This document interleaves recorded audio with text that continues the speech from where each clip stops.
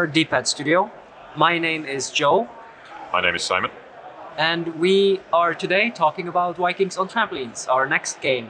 We've been spending a ton of time developing our major game called Owlboy, and this is our big project after successfully launching Owlboy back in 2016. And it was a huge game where we spent 10 years developing the whole thing. And now we haven't spent 10 years on this, luckily, but it is actually in fact 20 years old. I designed it when I was 14 years old. I designed it for my little sister because we were playing a ton of games and I wanted her to be able to play a game that was competitive, but that she would learn really fast. So in this game you play as Vikings, and the only thing you need to worry about is jumping on trampolines. And of course, me and Joe, we met quite some time ago. I believe it's about 15 years ago now. We met by chance at a developer meetup in Norway. Now, back then, none of us had any game experience. We had tried some small projects on our own, like Joe mentioned. He did make this game when he was 14. And I'd made some of my own projects, and I just started dabbling in pixel art, which was something that was self-learned. We didn't actually have computer school when I was going through art school. I actually snuck into the computer department to teach myself how to use Photoshop. So that was, we met by chance because I made a little prototype for Owlboy, and my programmer had just left the project to work for a different company. So me and Joe met up, and he was on his way to England I think he was trying to apply for a job at Lionhead. Yes. And then at random, he saw my game, we started talking, and then he just got on the plane back, and then we started working together. Yes. So the great thing there was, it's important to note, at this point there was no independent industry in Norway. We did have a couple of video game companies with some notoriety. You had Funcom, you had, Playfish up north, and you had some minor studios that were doing some okay things. But an indie career, that was not something that was really a thing. No. So when we met together and made a little extra version of Owlboy, we noticed a thing called IGF. This was the Independent Game Festival in San Francisco, and on a whim we sent a version of that out, and we didn't expect it to get nominated or win anything. And then we get the invitation that, oh yeah, no, you've been nominated for an award. I think it was the Visual Arts Award, which is just staggering to me considering that I don't have any professional training in this.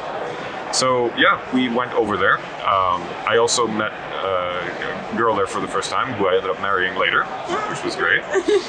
And so we showed off our game for the first time, and we didn't actually end up winning that award. We just kind of we were on screen, which was already incredible, along with all these industry professionals, but we didn't win anything.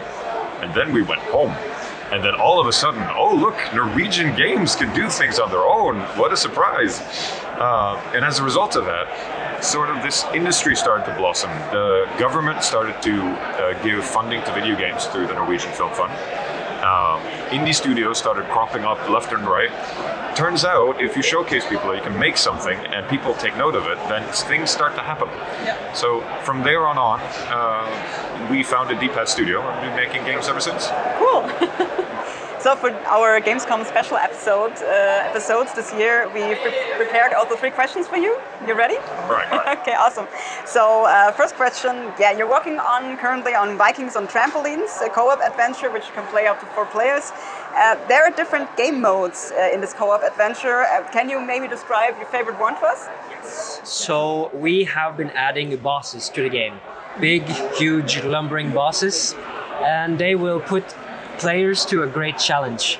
So you can play the game solo as well, but of course the game is better with more players. So once you meet a boss, you can cooperate to take down the bosses. You can use each other as trampolines as well.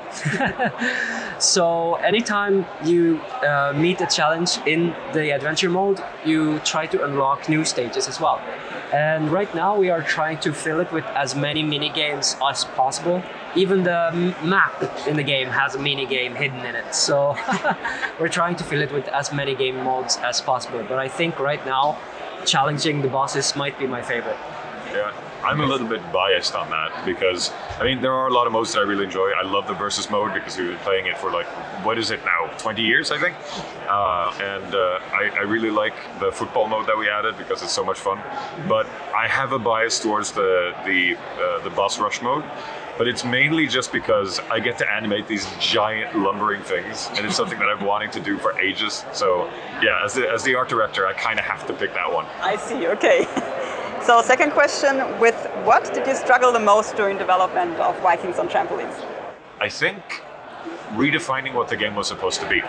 Because early on, we had a very clear vision for what it was. We made a prototype where we sort of turned it into a versus brawler type of game, kind of like Smash Brothers. You have items and all that, and that works extremely well. Okay. The biggest challenge was COVID, because when you're sitting in one room, 4 people, you know, there's the issue with contamination, and people were on lockdown. And we weren't exactly sure how we were going to bring this game to people if they weren't allowed to play it. True. So trying to figure out a way to make this also into a single-player cooperative experience was very challenging, because when you're making a versus brawler, you focus on very different things, both on the art department and the mechanics, and bringing that over to something where you're not supposed to, you know, beat the crap out of each other, but instead help each other. That was difficult.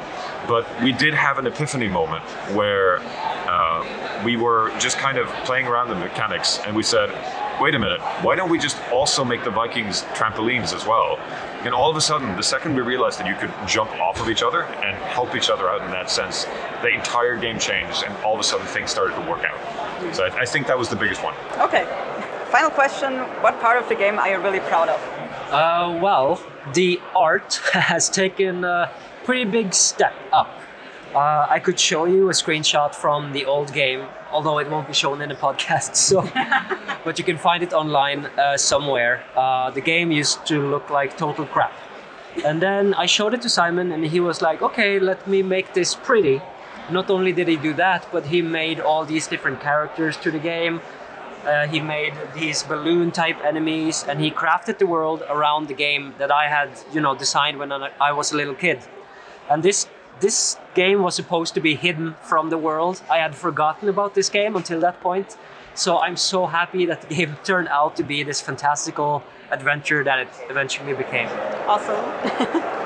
So, well, good luck with the game. It was definitely so much fun. We just played it for a few minutes with you guys. And yeah, have fun at Gamescom and all the best. Thank you so much. Thank you. Thank you.